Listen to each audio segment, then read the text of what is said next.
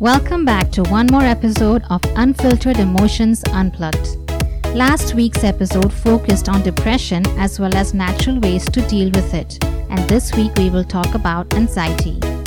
Anxiety consists of unpleasant feelings of distress, uneasiness, stress, apprehension, and nervousness.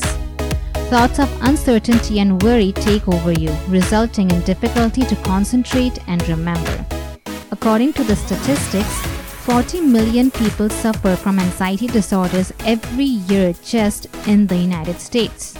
You might ask yourself, what causes anxiety and why is it predominant among so many people today? If we refer to author and confidence coach Jeff Spires, who has written a very informative blog on my website, he refers to our brain as the reptilian brain, having the fear response system which is responsible for our base instincts. Its job is to help us survive by activating the fight, flight, or freeze strategy.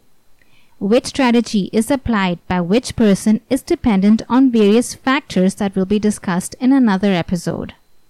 When we are in the flight or freeze mode, a certain fear causes us to move away from that challenge, whereas when we use the fight strategy, we are hyper-focused and want to fight our way out of that situation. The main problem is that most of the time the fear response system is on high alert, which creates mental blocks through unwanted emotions. Jeff also mentions Kaizen as a very effective method to deal with anxiety, where the target goal is broken down into small steps that are individually focused on in order to overcome the feeling of overwhelm.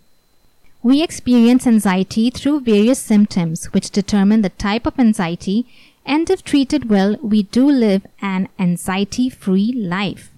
The focal point is concentrating on digging deep within and pulling out the root of that anxiety. Each anxiety type has got a trigger, and we need to know this trigger so that we can substitute it with a less aggressive option and with time eliminate it from our lives. Which anxiety type do you fall under, and to what extent does it affect your life? If you feel that you need to get rid of your anxiety as soon as possible, as it is creating a turmoil in your life, what are you doing to change it? Are you ready to invest that time, effort, and energy into creating an anxiety-free life? These are all essential questions you can ponder on and act according to what you believe is best for you.